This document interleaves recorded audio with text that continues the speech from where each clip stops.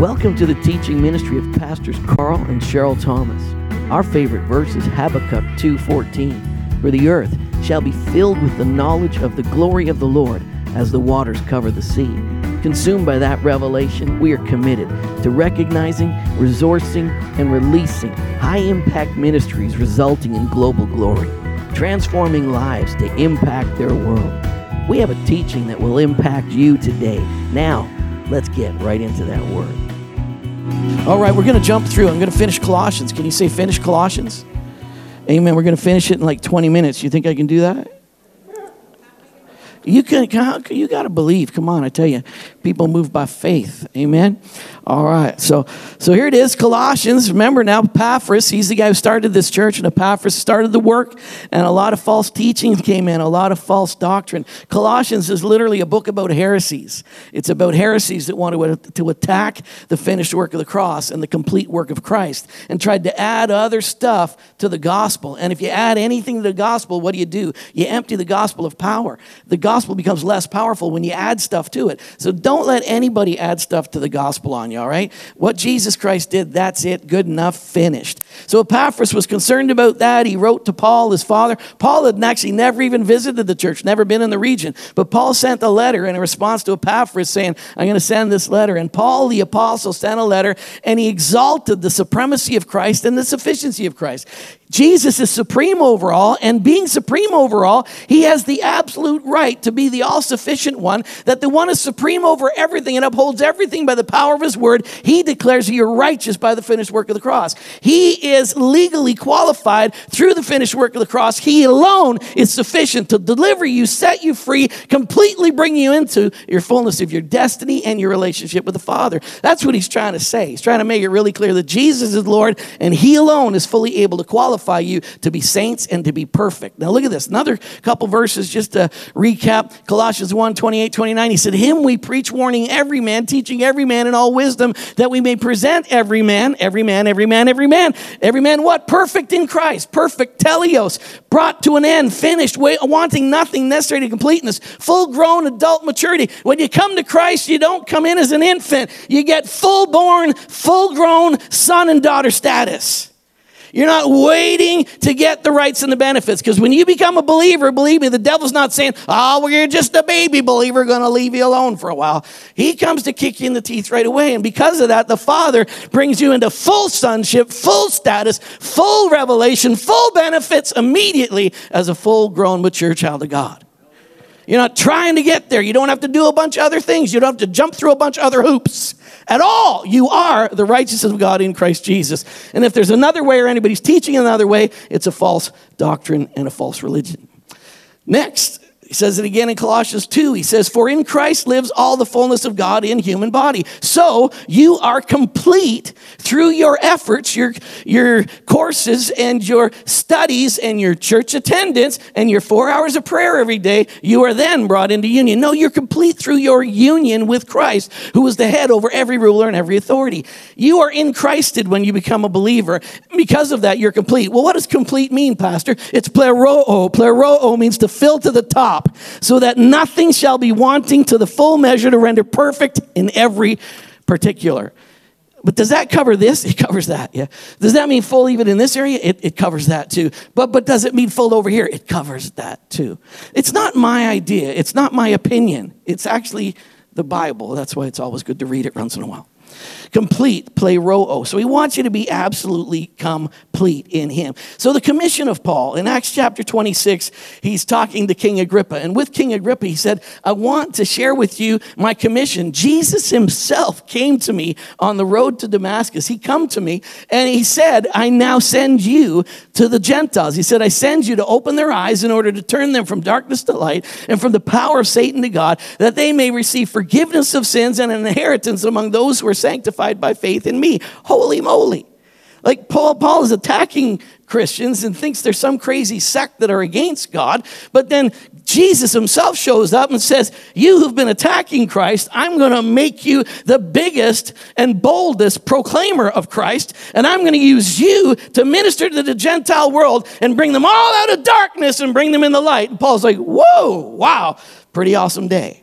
So that's a pretty huge calling. That's a pretty huge calling. That's Paul's own words. That's Paul, sharing. This is what, Jesus said to me, and this is the commission that I have. Pretty big commission. Romans 16, 3-4 says, greet Priscilla and Aquila, my fellow workers in Christ Jesus. My fellow workers.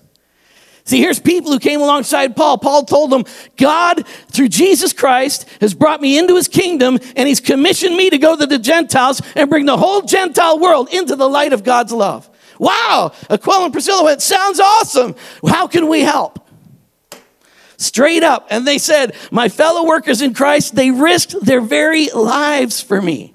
Like, here's people who came alongside the mission and the purpose in Paul's life, and they said, the whole Gentile world knowing Jesus sounds good. How can we get involved? They got involved to risking their very lives. Settle down. I know it's exciting. Please.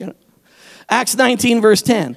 And this continued for 2 years. Here they were in Ephesus with these folks teaching and preaching. And this continued for 2 years so that all, say all, who dwelt in Asia, say Asia, all who dwelt in Asia heard the word of the Lord Jesus Christ, both Jews and Greeks. 2 years, all of Asia heard the good news. Woo!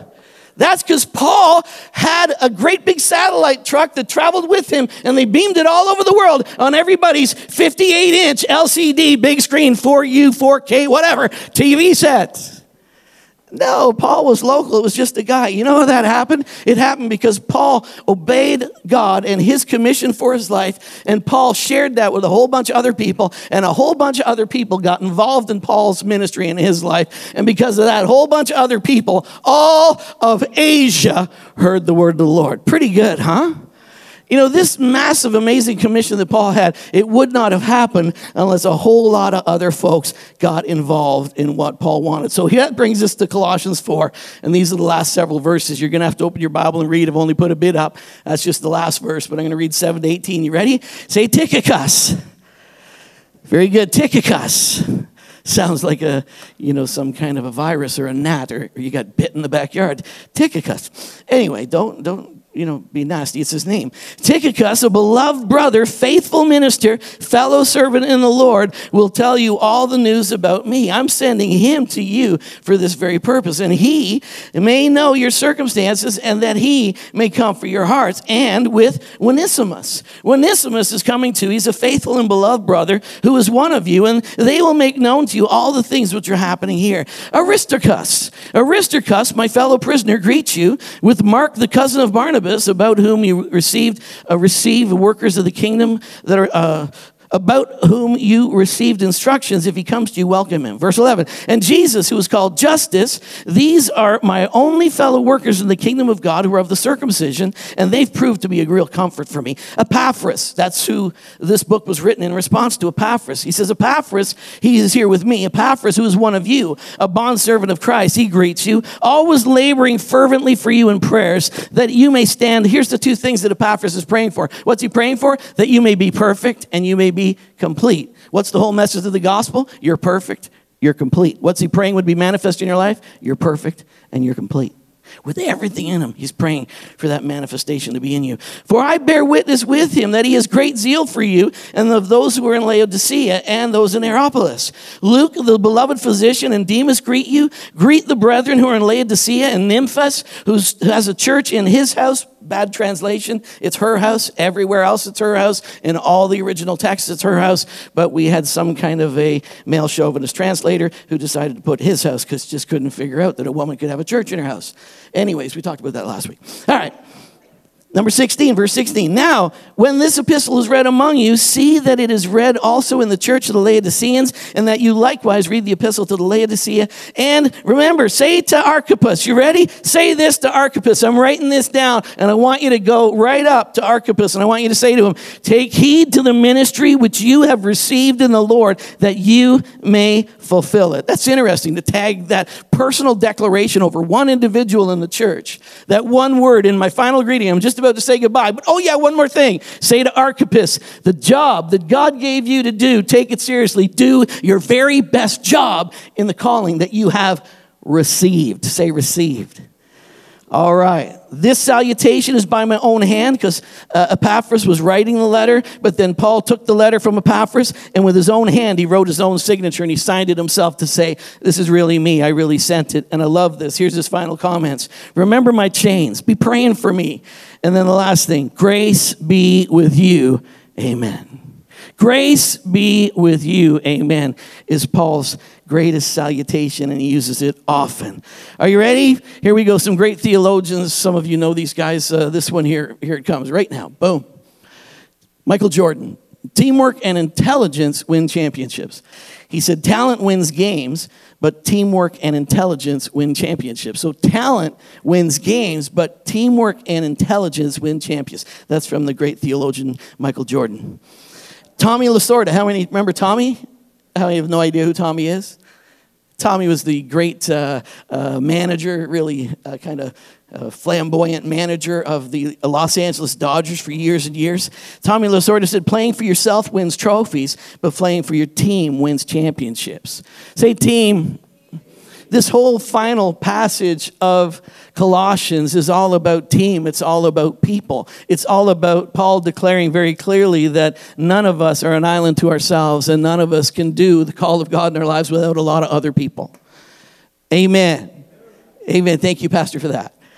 Amen. All right. So that was good. Now, John C. Maxwell. I like John Maxwell. We're actually doing a course with John C. Maxwell. Cooperation is working together agreeably. Cooperation is working together agreeably. Cooperation is working together agreeably, but collaboration, say collaboration. We are collaborators. Turn to your neighbor and say, we're collaborators. Collaboration is like a carburetor. A collaboration is working together aggressively. So we're not just agreeable, we're collaborators, and we're going to be aggressive in what God's called us to do. Like you think of Aquila and Priscilla. They were ready to give their very lives. They were ready to lay down their very lives for the ministry that Paul was involved in. They came into it and got so personally involved in what Paul was doing that they were willing to lay their very lives down for Paul. Now that's not cooperation. That's collaboration. That's where you're aggressively attaching yourself to something. So, and John Maxwell says collaboration is working together aggressively, and there's a world of difference between the two. There's a world of difference between the two. All right, let's give you another picture here. You ready for this one? The Great Escape. How many of you remember The Great Escape? How many have watched that movie? How many have never watched that movie? Please put your hands up if you've never. How many know who Charles Bronson is? Remember Charles Bronson? How many have no idea who Charles Bronson is?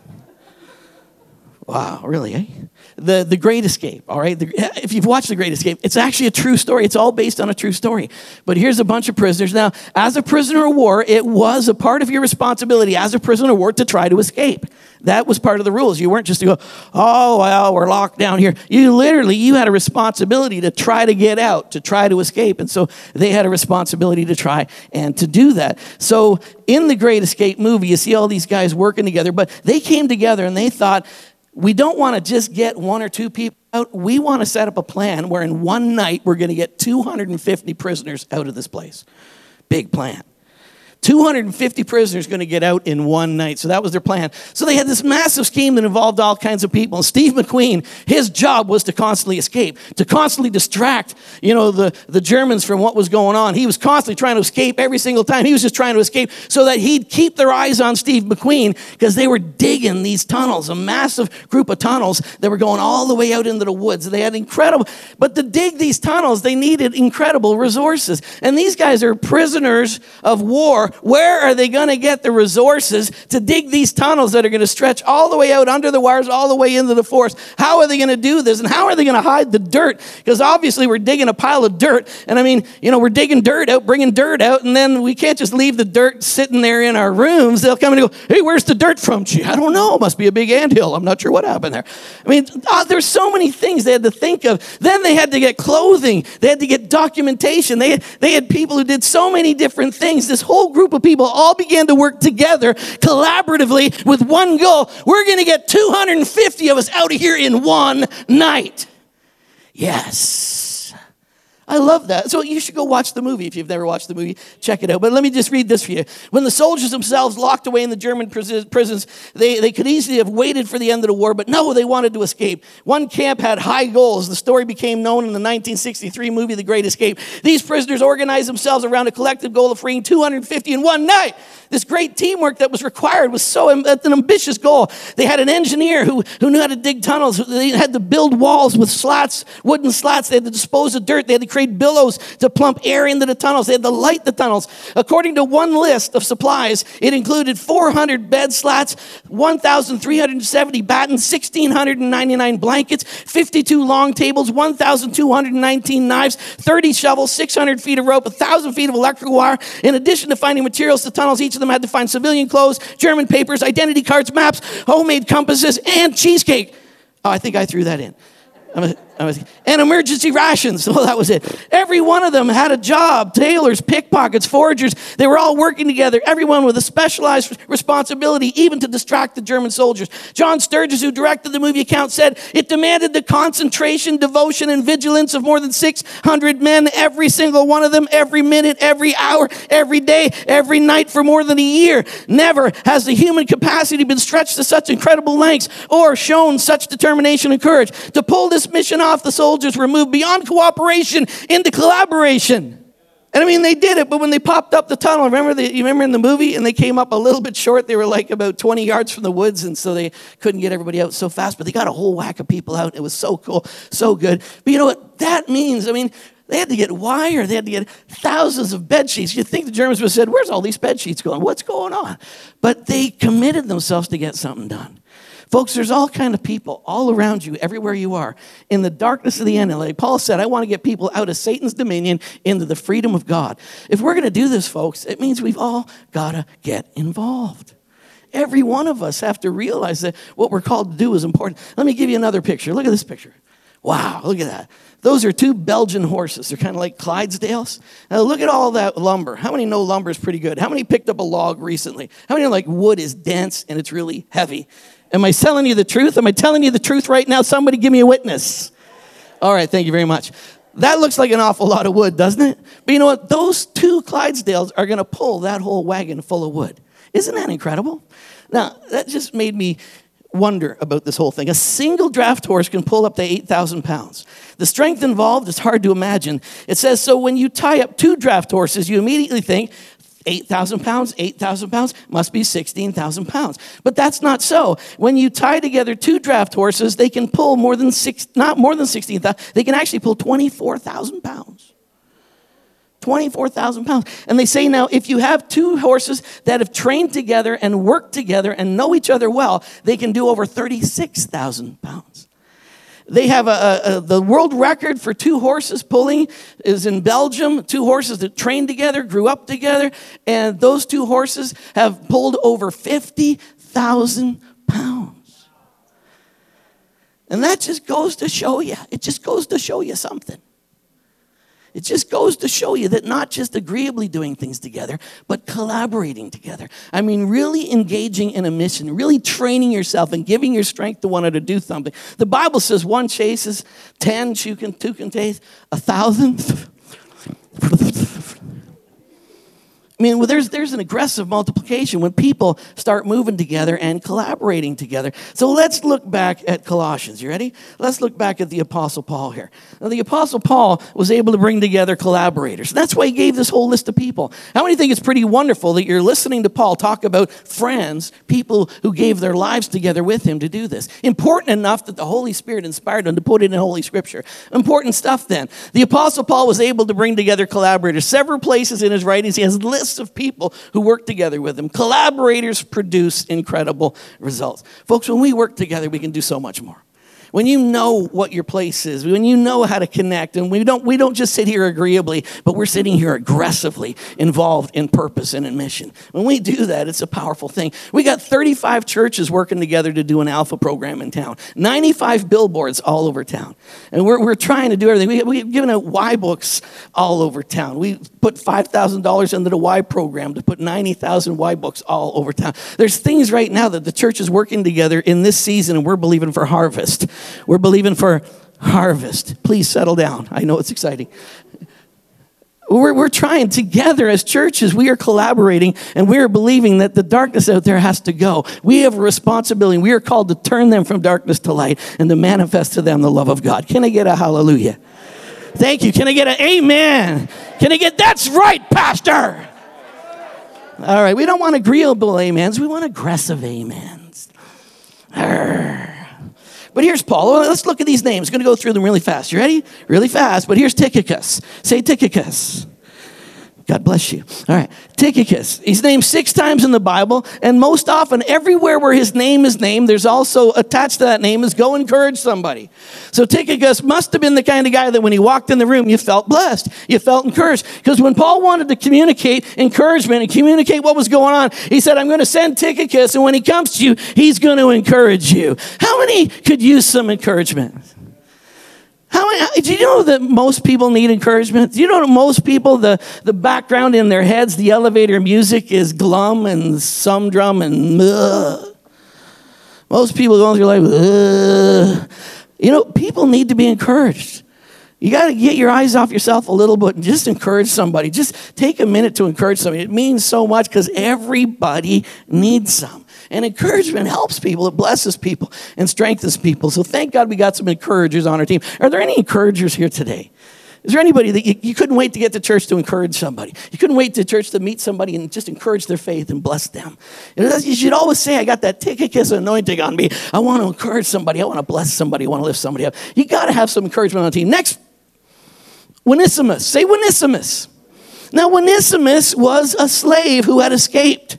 And he went to Rome, and in Rome, he came to Jesus and became a part of Paul's team. And if you read the book of Philemon is all about the fellow who owned Onesimus. So Onesimus was a slave. We talked about that last week. That's an abhorrent, ugly thing. But even in their culture, here's Paul. Paul is speaking to Onesimus, and he's saying, Onesimus is going to come back to you, Philemon. I'm sending him back to you. Philemon, right here, 15 and 16. He says, I pray that you might receive him forever, and no longer as a slave, but more than a slave, a beloved brother. I'm sending back Onesimus to you because legally in our culture, if that's where he belongs. I'm sending him back. I'm going to honor this culture, and he's a runaway slave, and he's in danger, so I'm sending him home. But Philemon, I hear that you're a believer. And you read Philemon, and he says, and I'm saying this, and I know you're going to do it, but I'm going to be strong with my words.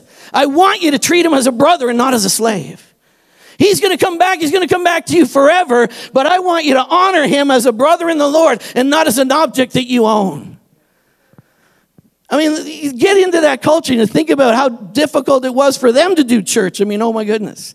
But here was Onesimus. He was one of them, a runaway slave. His past had been resolved and he is redeemed. And now he's serving the purpose of God in his life. And willingly, he's going back into that situation and believing and trusting that redemption has even affected the home where he was once owned, where he can go back and he can be a brother in the Lord. Onesimus was one of those people, a part of Paul's team. Next, we got Aristarchus. Aristarchus is really, really good on sausages with sauerkraut. Just some of that is awesome.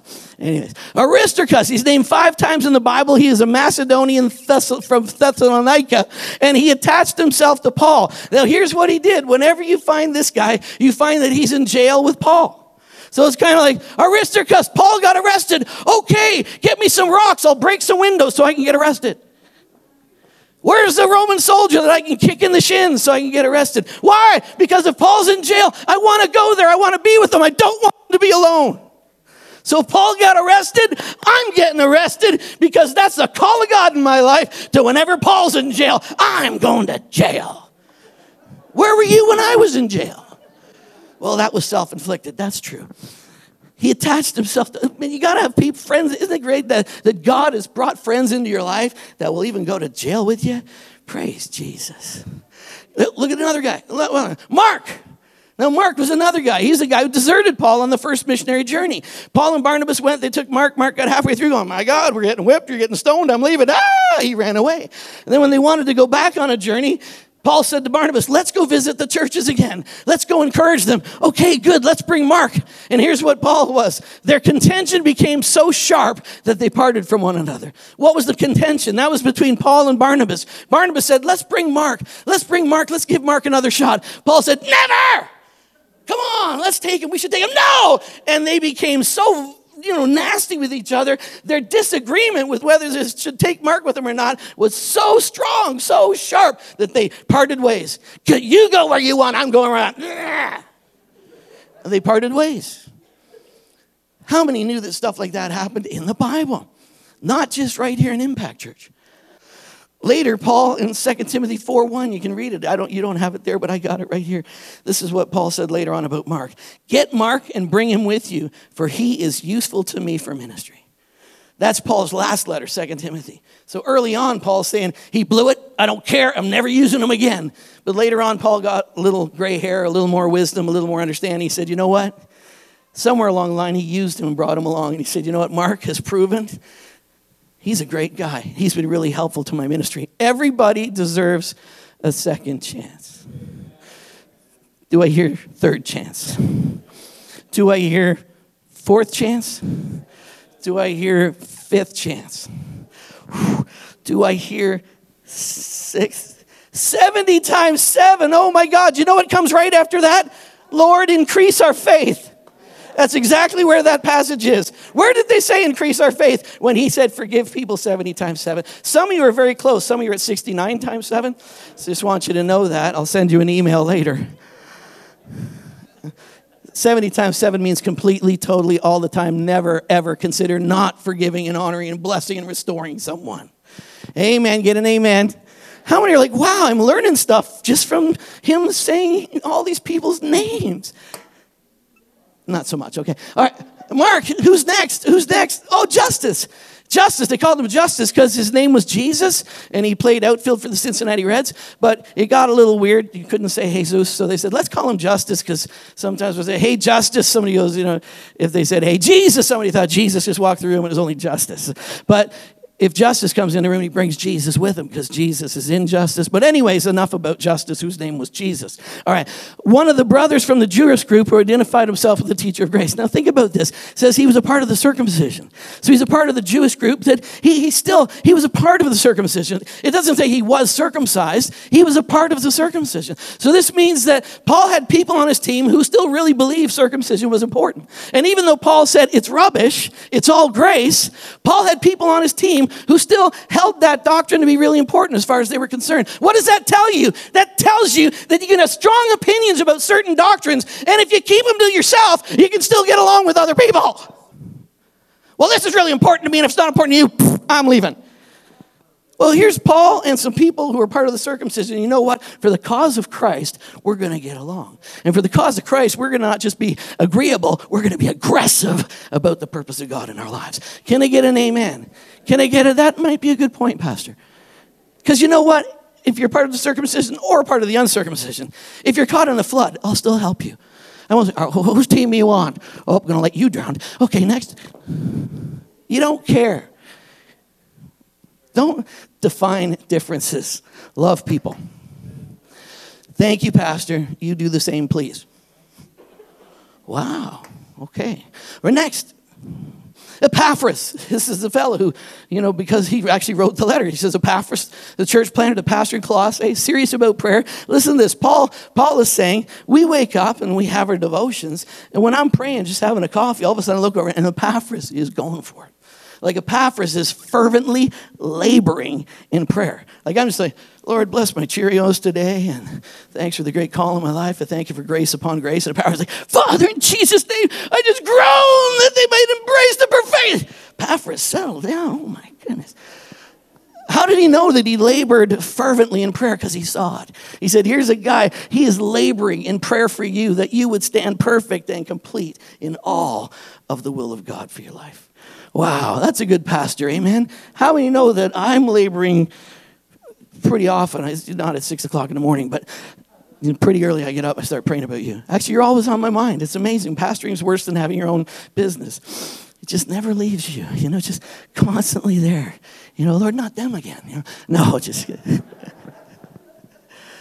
It's his grace that lets you do it all. I love this church. I could never express how much I love this church and the privilege of serving you. You could do anything with your life today. All of you.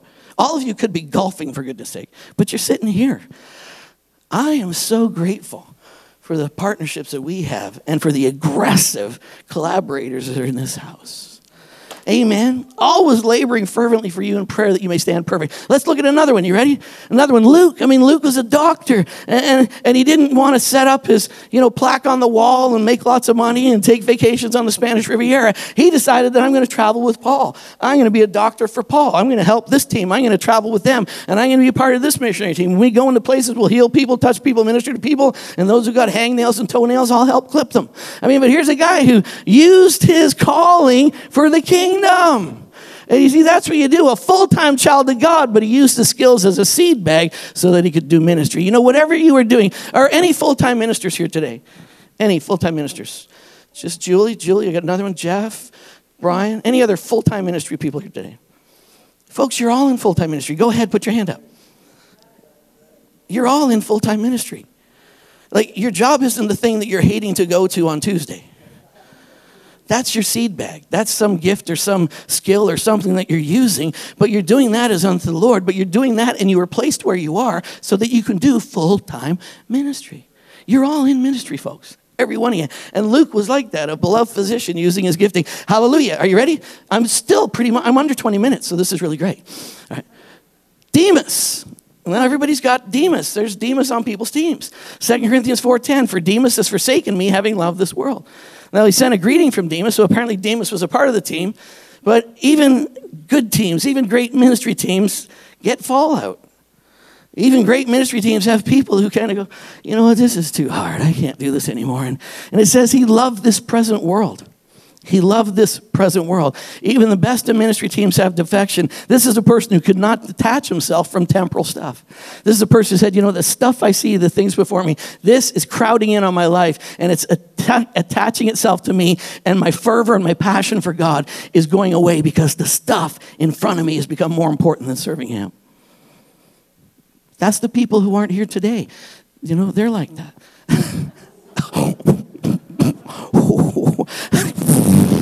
It's the people who said, let's not have a Sunday night service. It's those people. I'm only messing with you. We can't put a scale on that. You can't, I'm going to stick a meter in John to see how hot he is for Jesus. Wow. Oh, my God, he's really hot for Jesus. You're going to try Gord. Have you got a pulse there? You can't measure how hot and cold people are for God by some outer thing. How often do they go to church? How often do they do this? How early do they pray? You can't do that. But you know what? Somewhere Demas let his passion for the purposes of God and the call of God in his life, he let it get affected by temporal stuff. He let the things of this world creep in. See, but when you get into Jesus, the things of earth grow strangely dim in the light of his glory and grace. That's not something you have to do. That's something that happens when you fix your eyes on Jesus. Suddenly, this don't matter.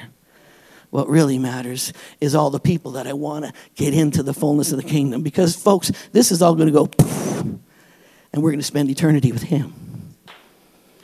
So that's what's really important. Can I get an amen?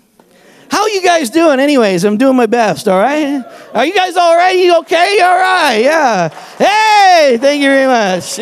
Just for those who are watching on the internet, there is a live audience.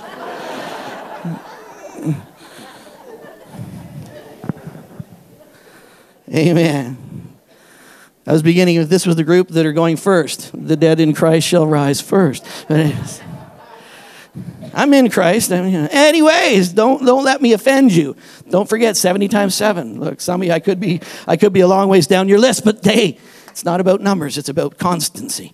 Okay, Nymphus. Now, Nymphus, the New King James, the Authorized Version, changes it to a he. But the original text, it's a she. And then all the other translations after that, most of them have put she. I don't know why the original version was written 500 years ago by men who didn't have much respect for women.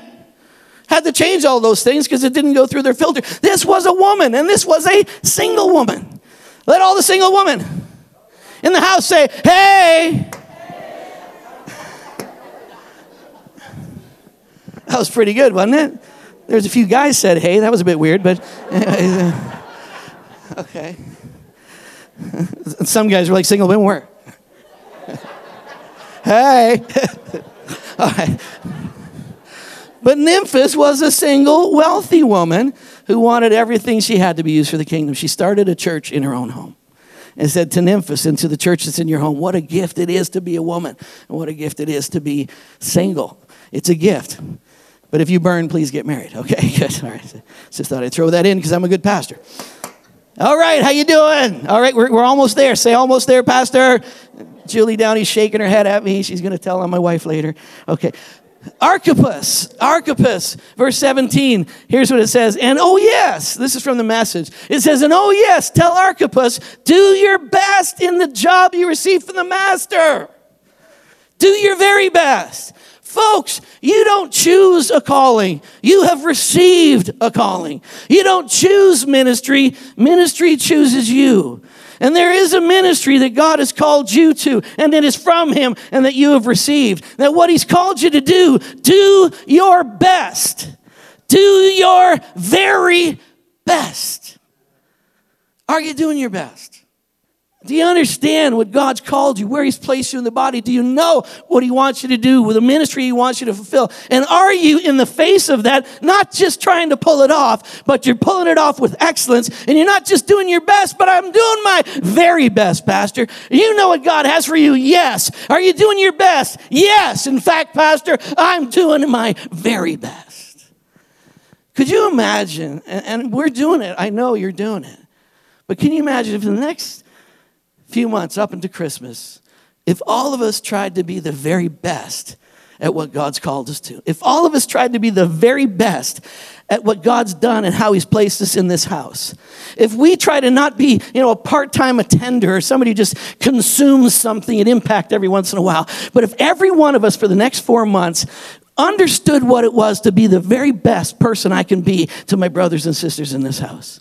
What if for 4 months we literally made a commitment that I'm not just going to mail it in. I'm going to be your brother. I'm going to be your sister. And I'm going to know why I'm here. And I'm going to do my very best while I'm here. You're going to know that I'm here. You're going to feel my prayers. You're going to feel my giving. You're going to feel my involvement. You're going to know that I'm engaged for the next 3 months. After that, you can backslide, do whatever you want. But what would happen if the next 4 months, just every one of us said, I'm going to be my very best. I'm going to be the best church member they ever did see. I'm going to be the best brother, the best sister. I'm going to give it. For 4 months, Pastor, I'm going to give it all. What would this church look like in 4 months? Just an idea. Take it home, chew it around, think about it a little. Please. This could be such a season of harvest that we're entering into. The Apostle Paul had an amazing anointing, an amazing calling, but the Apostle Paul could do nothing without all of these people that came alongside of his ministry. And every one of them weren't less significant in it. It wasn't like Paul's the big guy and they're little guys. Every one of them had full-time significant roles to play in God's purpose. God has placed you here in London for a purpose. He's placed you in this body for a purpose. You're here today for a purpose. Why not do it on purpose, and why not give it your very best? A couple of amens. Thankfully, it was a couple of elders. That was good. I got another slide. Grace will do it. Grace will do it. Will you do it? Grace will do it. When you really let the grace of God explode in your heart, and you realize how much he has done for you and how free he is and how he's empowered you, and when you really enter into his rest, you actually begin to function. When you actually enter into his rest and his unforced rhythms of grace, you can actually start to manifest everything he's called you to be. Remember my chains, grace be to you, amen. This is not a duty or a burden to fulfill my role. It's engaging the divine favor of heaven. It's engaging the divine favor of heaven. It's engaging the divine favor of heaven. Amen. Come on, stand up. Hey, don't forget, tomorrow we got the picnic. Picnics are important. Picnics are a significant part of theology, and you should be there, and it's good for you. I want to get to know you and throw water balloons at you. So it's good stuff. Come on, let's just do something for me, will you? Maybe you haven't done it before. Maybe you've done it once in a while, but would you just lift your hands with me? Just lift your hands up in the air. It's not awkward. It's okay. Just lift them up. I did that because you're under arrest. You really are. I got the bazooka of God's favor headed right at you. Father, in our hearts, every one of us want to give you our best. Every one of us want to be and realize everything you've called us to do. And Father, we don't want to be like Demas who let the temporal stuff get in the way. We don't want to be like some who just get distracted sometimes. But Lord, every day we want to be about what you're doing. And that doesn't mean, more rules to obey and more hoops to jump through. But I want to live every day where I open my eyes and I let you be the Lord of my life on purpose. Where every day, the work that you've given me to do, I'm doing my best. I'm doing my very best. And I want the unforced rhythm of your favor to flow in my life. I'm not going to do this out of duty. I'm going to do it out of passionate love. And I'm going to do it out of passionate love for you and also a passionate love for the lost. Because the lost need to see me taking you seriously. And I'm going to do it because you've loved me so much. Because you've given me so much, I'm not indebted to you, but I'm indebted to every other person I see to demonstrate the love of God. So, Father, I commit myself. I raise my hands and I say, for the next 3-4 months, I surrender to the call of God in my life to be the very best brother or sister that I can be. I want to be there. I want to be consistent. I want to be faithful. I'm gonna manifest strength. I'm gonna encourage. I'm gonna just be there for people like never before. I'm gonna break windows and go to jail. No, not that part. Not that part. But Lord, I'm going to be there for people in their pain and where they are. They're going to know that they got a brother and a sister that are serious about the call of God in their life. And so, Father, I, as a pastor, I commit myself. You gave me a call, and I want to do my best, my very, very best. And Father, in these next few months, we are asking you for harvest. We are asking you for souls. We are asking you for increase. We are asking you for more people to love on and care for. We're going to do Alpha. We're going to pray about Y books. We're going to preach. We're going to sing. We're going to do everything we do to lift up our passion for you. And so, Father, in Jesus' precious name, as we come into this fresh new season, as we step into harvest, we just commit ourselves afresh to you right now. Use us for your honor and for your glory in Jesus' precious name. And now, Father, in the name of Jesus, I pray that the grace of our Lord Jesus Christ would be revealed to each and every one. I pray that the love of the Father would be such a powerful manifestation in our lives that it alone would propel us. And I thank you for the knowledge of this, that Holy Spirit, you are my best friend, and you are my partner in ministry and my partner in life. And I thank you that you go with me everywhere I go and in everything I do. You are my helper.